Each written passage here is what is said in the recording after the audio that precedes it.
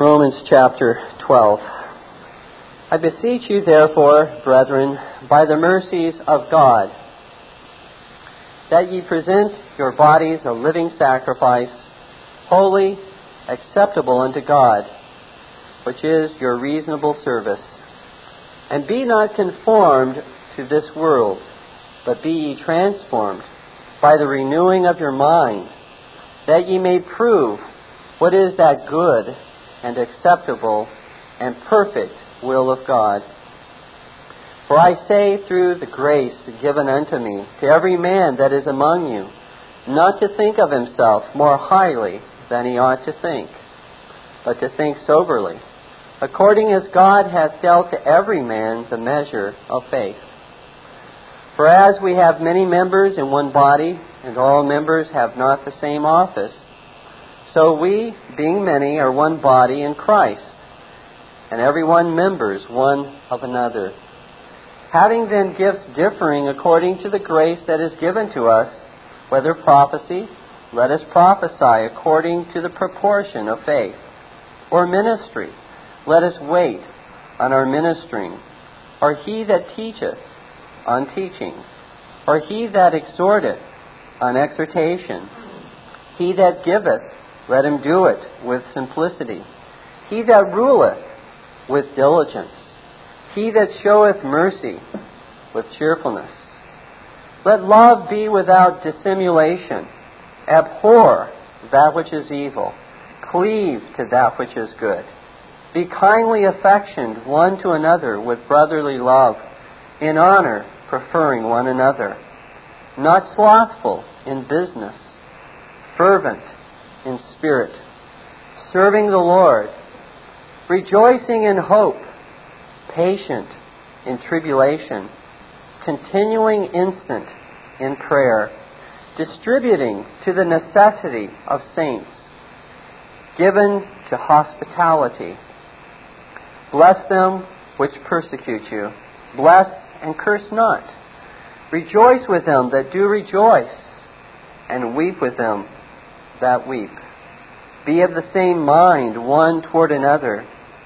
Mind not high things, but condescend to men of low estate.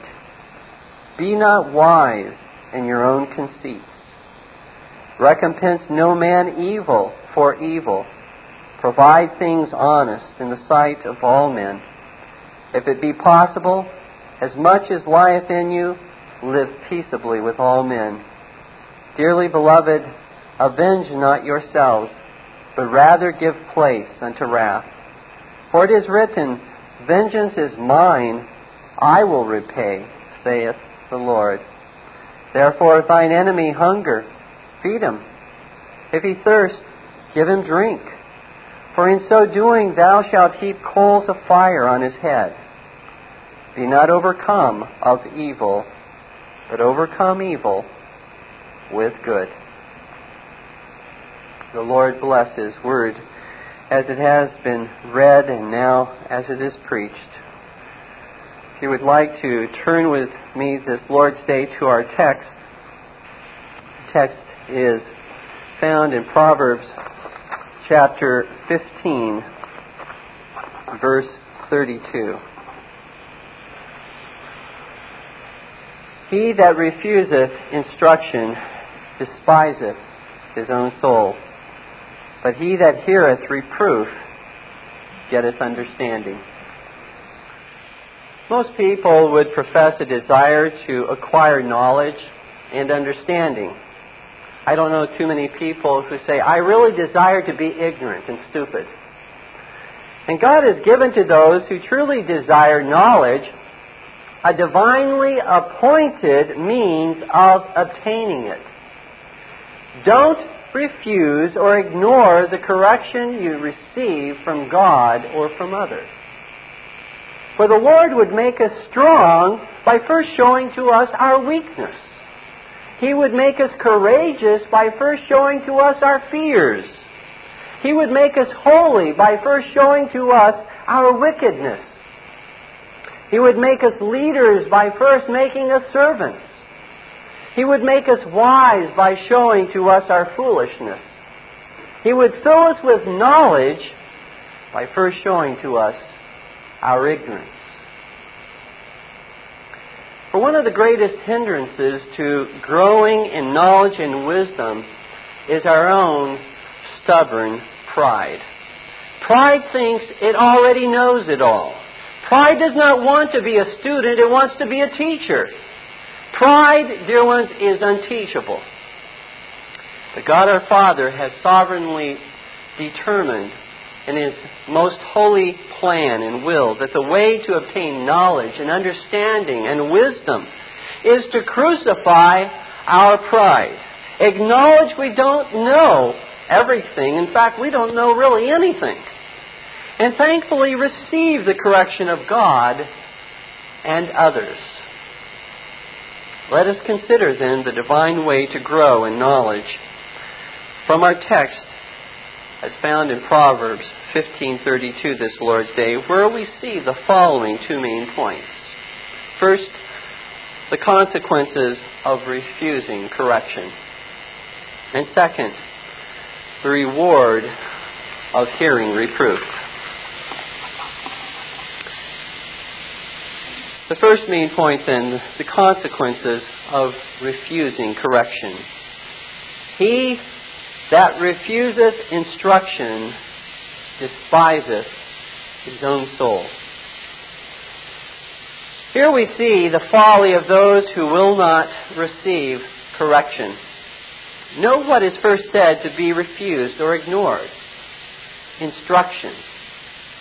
Literally, the word is correction or discipline that is refused. Here is one who hates to be told that he or she has said or done something wrong or is deficient or lacking in knowledge in some way. When he or she is corrected, the walls immediately go up. Perhaps he will become defensive and seek to justify his error, trying to prove how much he really does know, in spite of the fact that he's wrong in this particular area. Perhaps she will become silent and crawl into a shell and isolate herself from the big bad bully who corrected her, thereby ignoring the correction that was given. Perhaps he will fight back in a more aggressive fashion and will try to show how the correction that has been given to him is really wrong and how much that person really does not know that corrected him. Perhaps she will murmur and she will rail against the one who has brought correction. After he has left, or after she has left, and do so behind their backs. Or perhaps he will say he appreciates the correction to the face of the one who corrects, but will completely ignore and neglect it in applying it to his life. So it's pure hypocrisy. There are many, many ways, dear ones, in which people will respond to correction that is given to them. But the outcome of all of these responses is the same. They will not take it to heart and seek by God's grace to learn from the correction that was given to them. Their stubborn pride will not allow them to admit that they have a fault. They have committed a sin, that they are in error, that they have misunderstood, that they cannot do a job properly as they ought to do it, that they do not know as much as they think they really know. So instead of growing in knowledge and wisdom and understanding, they would rather cherish their fantasy worldview of their gifts and of their own abilities. They would rather ignore the correction than be taught the truth. Those who foolishly despise correction will inevitably give reasons, in their mind, justifiable reasons, why they do not receive the correction that's been given to them. Well, here are three possible reasons that people may give, and there may be many others. The first possible reason that someone may give as to why he or she has not received the correction that has been given is this. He didn't approach me in love or meekness. He may not have delivered the rebuke or correction in as gracious of a manner as he should have. But if what he said was true, we should be all ears because we want to become wise. It is true that when we correct or rebuke, we should speak the truth in love. In fact, the law of love, as it applies to this matter, would be correct others as you would have others correct you. In fact, Galatians chapter 6, verse 1, gives to us that law of love and how we are to approach those whom we correct. Brethren, if a man be overtaken in a fault, ye which are spiritual, restore such an one in the spirit of meekness, considering thyself, lest thou also be tempted. In the spirit of meekness and humility. So, dear ones, let us never refuse to hear and obey the truth simply because it wasn't served to us in the most pleasing manner. If you were literally starving, you would not care how the food was served up to you. You would simply be thankful to receive nourishment for your body. Likewise, dear ones, if you hunger and thirst to be filled with knowledge and wisdom, you will not despise correction, even if it is not served to you in humility and love. Beloved, we must even turn the harsh criticism, perhaps what we consider to be the unjust criticism of others, into a school lesson, where we ask ourselves, is there any merit at all in the harsh criticism I have received?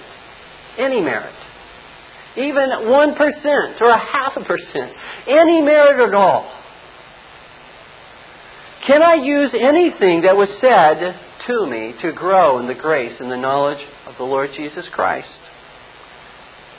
You see, since the Lord has ordained from eternity all correction or even all criticism that comes into your life and mine, He certainly intends that we benefit and profit from it in any way that we possibly can. Do you earnestly ask the Lord how you can improve the criticism that has been offered to you?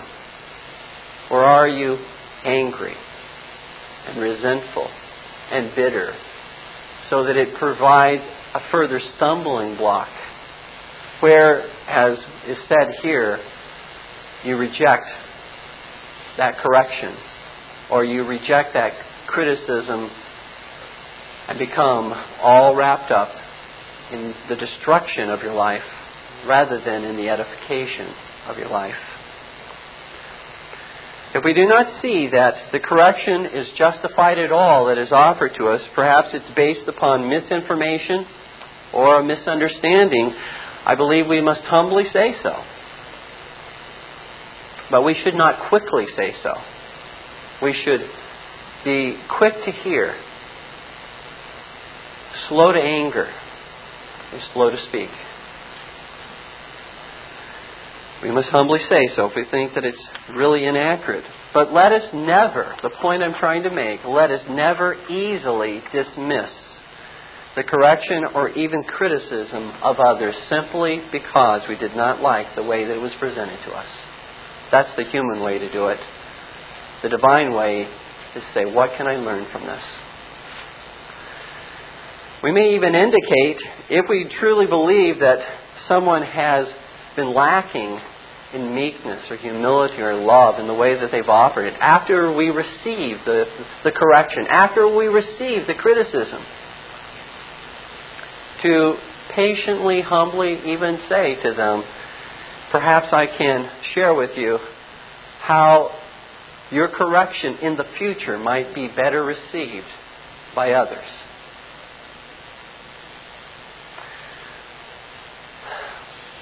Another reason that might be given for refusing to receive correction is this.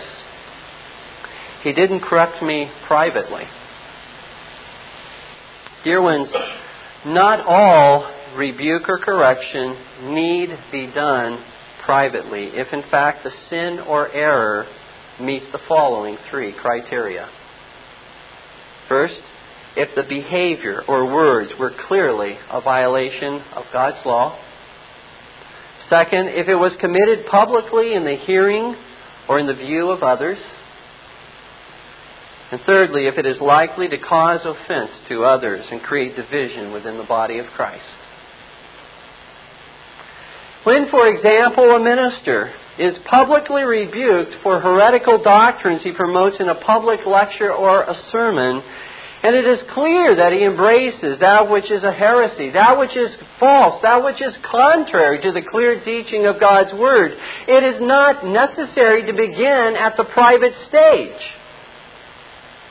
And as when Paul publicly rebuked Peter in Galatians chapter 2, there in Antioch, for Peter's scandalous behavior, not necessarily a scandalous error that he held, but scandalous behavior which he practiced in refusing to eat with the Gentiles when the Jews from Jerusalem came to Antioch. He was in effect, by his behavior, saying, in order to become a Christian, you must become a Jew first. And we cannot have and enjoy the same fellowship with Gentiles who are Christians as we can with Jews. So may ministers or anyone else, dear ones, be publicly rebuked for public scandalous sin or error.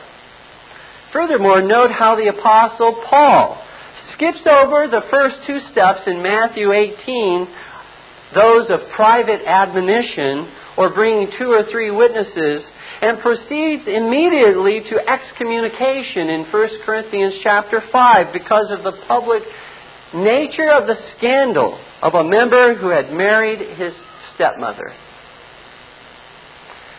It is certainly true that ordinarily private correction should be followed. That's the ordinary route and means that we should follow. But there are times when it is not necessary, but I would even submit to you that it is dangerous to follow that particular pattern. There are times when a public censure is absolutely necessary to the well-being of the individual as well as those who hear or see that which has been done. And then a third reason that might be given for refusing to receive correction is this. He or she is subordinate to me and should not have corrected me. I ask you, dear ones, where in all of the Scripture does it teach that subordinates may not correct their superiors?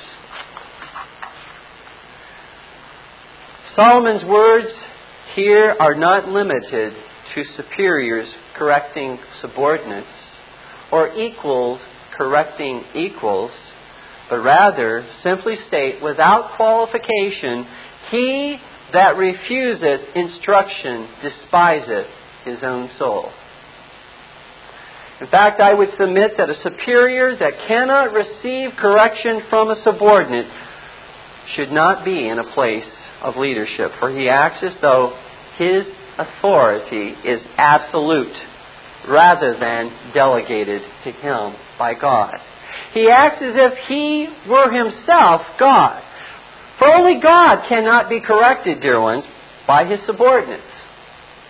Only God has absolute authority. Only God is perfect and has no faults, is not ignorant in any way, and has no room for correction.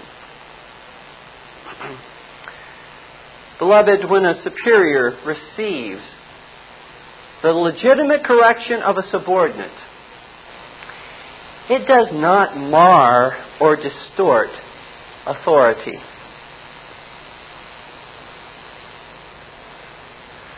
For that authority, again, as I said earlier, is not absolute, but that authority is derived from God And therefore, that authority that we have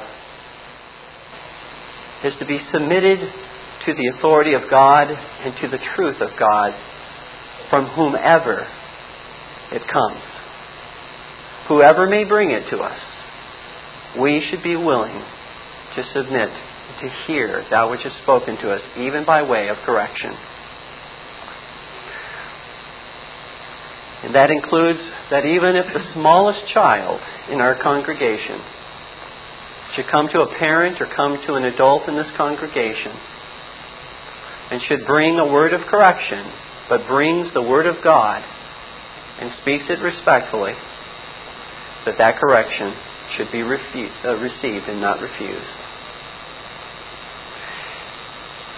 Now, it's certainly true that parents, that supervisors at work, lawful ministers and elders and lawful magistrates will administer correction more often than will subordinates. However, that is not to say that there will never be those times when superiors need to be corrected, and even publicly if the sin is committed publicly. It's interesting that even though Peter states in 1 Peter 3:6 that Sarah submitted to Abraham and called him her Lord, that is, called him her head. Nevertheless, Sarah rebuked Abraham when he wanted to keep Hagar and Ishmael in the family. And she said to him, "Cast out this bondwoman and her son, for the son of this bondwoman will not be heir with my son, even with Isaac." She, in effect, rebuked and corrected her husband, though she called him Lord, and acknowledged that he was her head. In Genesis 21:10. You'll recall the soldiers of Saul rebuked King Saul in 1 Samuel 14:45 when he wanted to put his son Jonathan to death. And they said, "God forbid that we allow you to touch even and harm even one hair of Jonathan's head." Shadrach, Meshach, and Abednego rebuked the pride of King Nebuchadnezzar in Daniel chapter 3, verse 15. There we read of this particular rebuke. We see in verse 15 that the king says to Shadrach, Meshach, and Abednego, basically asks them a question when he says that he will put them into this fiery furnace for not bowing down to the image that he has erected. And he asks, "And who is that God that shall deliver you out of my hands?" Quite a proud, arrogant, pompous question to be asked. Well, Shadrach, Meshach, and Abednego were not silent at this point. And they say to him, "If it be so," in verse 17, "our God whom we serve is able to deliver us from the burning fiery furnace, and he will deliver us out of thine hand, O king. But if not, be it known unto thee, O king, that we will not serve thy gods, nor worship the golden image which thou hast set up." The prophets of old continually rebuked priests and kings alike. Remember Nathan, the prophet, rebuked King David. However, when, for example, a child believes it is necessary to correct a parent, or a wife to correct a husband, or a member of the congregation to correct an elder or a minister for some conspicuous sin or error, let them come with Scripture in hand, with humility and respect in their hearts and upon their lips, and speak the truth in love. Not looking for every possible opportunity to correct, but doing so only when it is necessary to correct, to remove a legitimate offense or scandal of sin or error. neither superiors nor subordinates nor equals, dear ones, should anxiously await every possible opportunity to wield the sword of correction, lest that sword grow very dull and lose its effect. When correction, however, is used sparingly, meekly, and necessarily, it will more likely be an effective sword in cutting to the very heart of the person. And when even encouragement in the Lord can precede correction, it will be more likely received as well. Note secondly from this first main point, what is the end of one who refuses the correction of others? He despises himself. By his refusal to hear or to admit that he is wrong or deficient or lacking in some way, he shows he actually despises himself. Kyle and Delitzsch give to us in their commentary on this verse the true meaning of he despiseth himself, I believe, when they say, the despising of the soul is then the neglecting, endangering, exposing of the life. In a word, it is suicide. It is self-murder. Dear ones, do you understand the seriousness of what is being said here by Solomon speaking by inspiration of the Holy Spirit? To ignore legitimate correction in your life is to destroy your life. For the foolish man, the foolish woman, or the foolish child that refuses to be corrected or does not take correction seriously refuses the truth that is being offered to him and consigns himself to a weak and desperate and ignorant state of the soul. Let me illustrate this by a couple examples. First of all, what happens to the person who hardens his heart to the Holy Spirit's conviction of sin and use of the law of God in his life? Perhaps no one else even knows the struggles with this sin that is going on within this person's heart. But God knows and shows to him the wickedness of this particular secret sin. If he ignores the correction of the Holy Spirit, if he refuses to hear the rebuke of God's law, he will be given over to more serious sins and plunge his soul into danger and even destruction, apart from the grace of God. In such a case, he's like a man who refuses to hear that he has cancer and thus will not receive the help he needs to overcome it. By his refusal, he in effect commits suicide. Or another example, what happens to the person who hardens his heart to the valid discipline of a faithful church?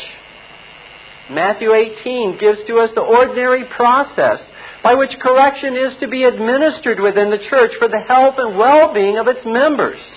Not for their destruction, but for their edification. Correction ordinarily, according to Matthew 18, begins privately. And if it is not heeded privately, after earnest, humble, and loving attempts, correction then moves to the next stage, where 2 or 3 witnesses are brought in order to confirm every word that is said. Now, if correction at that level is refused, then the matter for correction is brought to the courts of the Lord Jesus Christ. The courts of that church where the one administering the correction and the witnesses are heard before ministers and elders, just as in a civil trial. The case is tried. The witnesses are brought forth. And if the court of Jesus Christ legitimately rules that faithful correction has been stubbornly refused at each point along this process, such obstinate refusal will lead either to the lesser excommunication, which is to be suspended from the Lord's Supper, or it will lead to the greater excommunication, which is to be removed from the visible church. Be put outside of the visible church, to be turned over to Satan for the destruction of the flesh, that the soul may be saved, the spirit may be saved in the day of the Lord Jesus. Although these censures are not necessarily permanent, because the whole goal of these censures is repentance and restoration, nor do they actually damn a person to hell. Only God can damn a person to hell. No human court can damn a person to hell, as falsely taught by the Romish Church. These censures, dear ones, are the supreme corrections lovingly administered by the Church of Jesus Christ to those who refuse correction, as stated here in Proverbs 15:32.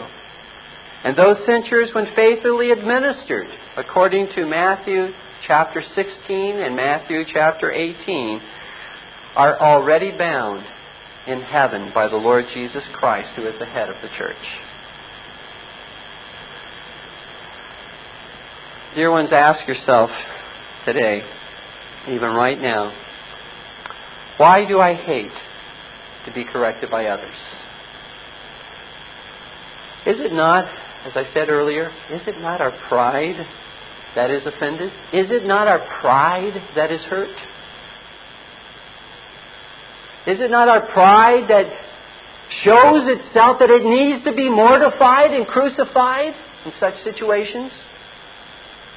For when we thankfully submit to legitimate correction and understand the legitimate correction of others to be the loving correction and discipline of a loving Heavenly Father, as we see in Hebrews chapter 12, where it says that He chastens those whom He receives as His own children. And when we see the correction we receive from others as being the loving correction and discipline of our Heavenly Husband, the Lord Jesus Christ, as is taught in Revelation 3:19, where Christ rebukes and chastens as many as He loves.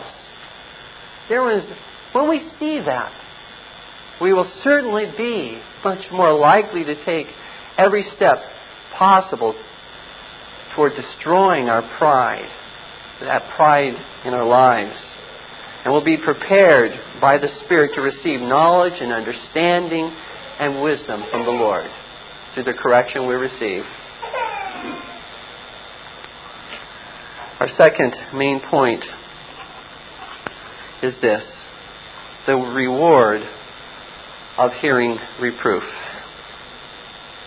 We find this second main point coming out of the second part of the verse, where it says, "But he that heareth reproof getteth understanding." Here is the glorious flip side of good news to the previous warning that we've just heard of. Here is the gracious, undeserved reward that we receive from the Lord when we receive correction. We receive understanding. We receive knowledge. We receive wisdom.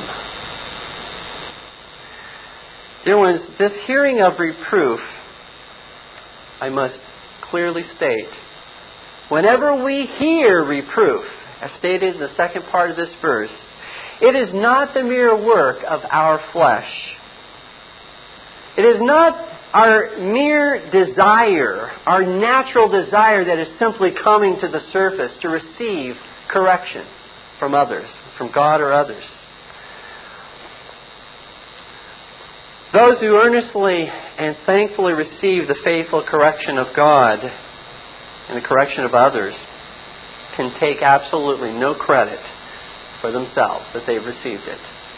They desire it, that they're thankful for it.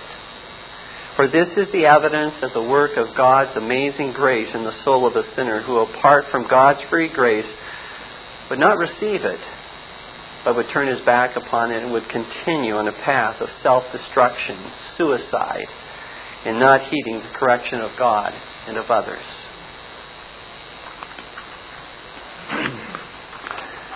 For if the Lord did not sovereignly and effectually call the sinner to himself and grant to him a humble heart to receive God's holy and righteous reproof of sin and error, the sinner would continue in his refusal to heed the conviction of the Holy Spirit concerning his sin.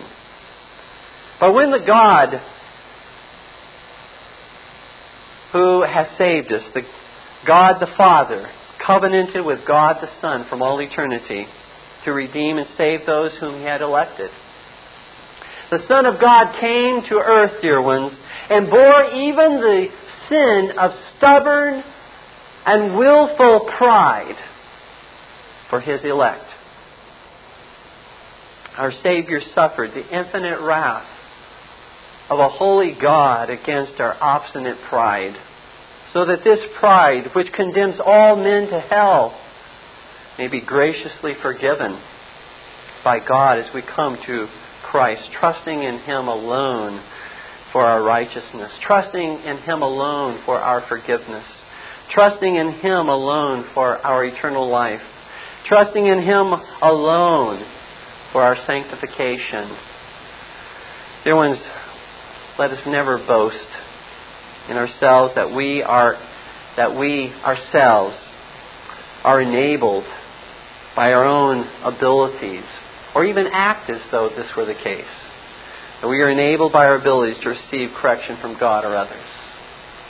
But each time we do, let us fall upon our faces before a merciful God who has not left us to commit suicide, but has graciously given us the ability and the desire to live, and to live more abundantly, and to grow in knowledge and grace of the Lord Jesus Christ.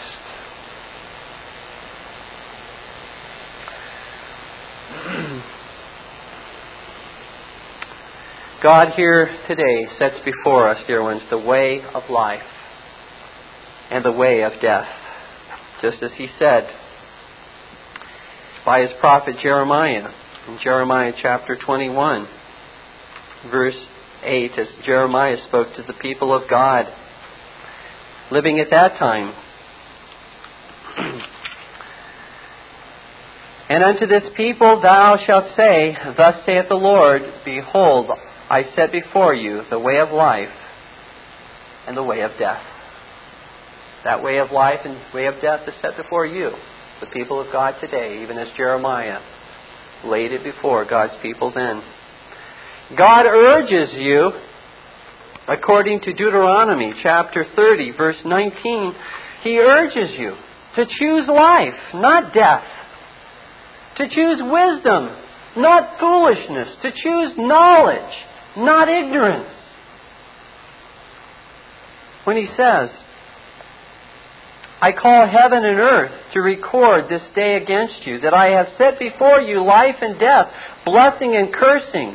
Therefore choose life, that both thou and thy seed may live, that thou mayest love the Lord thy God, thou mayest obey His voice, thou mayest cleave unto Him, for He is thy life, and length of thy days, that thou mayest dwell in the land which the Lord sware unto thy fathers, to Abraham, to Isaac, and to Jacob, to give them.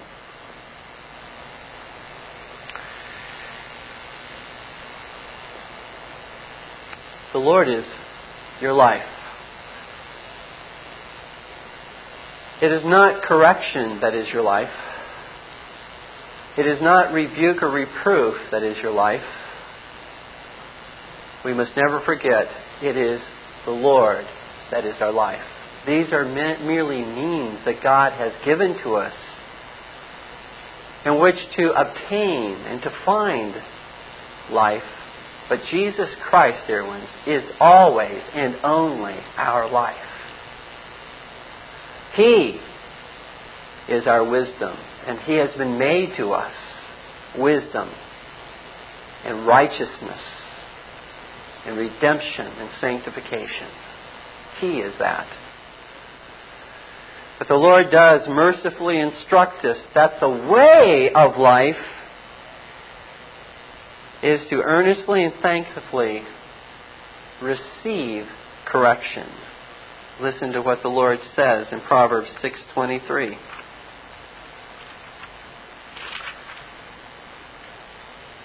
For the commandment is a lamp, and the law is light, and the reproofs of instruction are the way of life.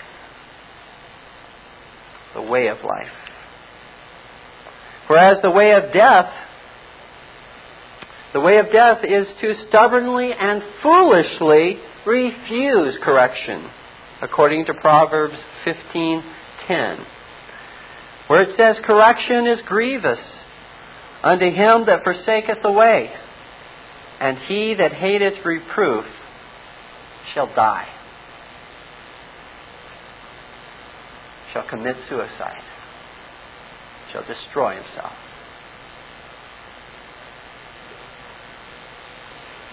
The Lord today calls out to you, His people, by His Word and by His Spirit, that you be not like the foolish man that is described in Proverbs chapter 5, verse 12. Because he did not receive rebuke and correction, he did not hear what was spoken unto him, he says, how have I hated instruction, and my heart despised reproof, and have not obeyed the voice of my teachers, nor inclined mine ear to them that instructed me. And he finds himself in the way of destruction. But rather, dear ones, the Lord calls you today to be like the wise man in Proverbs 8:36, and to receive true wisdom, even the Lord Jesus Christ. But he that sinneth against me, that is the Lord Jesus Christ, who manifests himself as true wisdom here in Proverbs 8. But he that sinneth against me wrongeth his own soul. All they that hate me love death. They love death. We cannot, dear ones, be wise. We cannot be understanding. We cannot be truly knowledgeable. We cannot be righteous. We cannot be sanctified. We cannot do this in our own strength. We must cast ourselves upon the Lord Jesus Christ. For without Him we can do nothing. It is His merit by which we are able to hear and to receive instruction. Yes, it is painful. It hurts to be corrected. Let's be perfectly honest. But let us remember, it is only our pride that is crying out in pain. It is our pride, and that needs to be mortified. Let us therefore grow in our love of truth, knowledge, and wisdom to such an extent that we thankfully receive all legitimate correction that comes our way. I therefore, in the name of the Lord Jesus Christ, dear ones, urge you, choose the way of life, not the way of death. Let us stand together in prayer.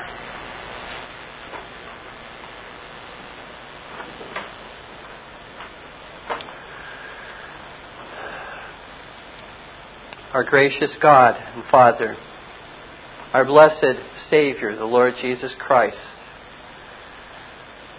our glorious Comforter, the Holy Spirit, we do adore Thee this day. We do praise Thee, for Thou art one God, and there is none like unto Thee. And there is no imperfection in Thee, and Thou dost possess all authority, and Thou cannot be corrected or blamed for anything. There is no blemish in Thee. Thou art completely holy and righteous in all of Thy ways and in all of Thy works. But Father, we acknowledge our sin. We acknowledge our wickedness, our pride, our selfishness. We acknowledge, O Lord, that we by nature hate to be corrected, that we think we know it all. Father, we pray that Thou would, by Thy mercy and grace, humble us, that Thou would send Thy Spirit to correct us, that as we learn to be corrected by Thy Spirit, that we would, our superiors, our equals, or our subordinates, that Thou would give to us, O Lord, the grace, not naturally or by our nature to love correction, but by Thy grace to love correction. For it manifests the love of God, and it manifests the love of our divine husband, the Lord Jesus Christ. Direct us, O Lord, along the way of life, therefore, that we not destroy ourselves, and that we avoid the ravine, the crevice, the way of death, in refusing correction. For we ask these things in Jesus' name. Amen. This Reformation audio track is a production of Still Waters Revival Books. You are welcome to make copies and give them to those in need. SWRB makes thousands of classic Reformation resources available, free and for sale, in audio, video, and printed formats. It is likely that the sermon or book that you just listened to is also available on cassette or video, or as a printed book or booklet. Our many free resources, as well as our complete mail-order catalog, containing thousands of classic and contemporary Puritan and Reformed books, tapes, and videos at great discounts, is on the web at www.swrb.com. We can also be reached by email at swrb@swrb.com, by phone at 780-450-3730, by fax at 780-468-1096, or by mail at 4710-37A Avenue, Edmonton, that's Edmonton, Alberta, abbreviated capital A, capital B, Canada, T6L3T5. You may also request a free printed catalog.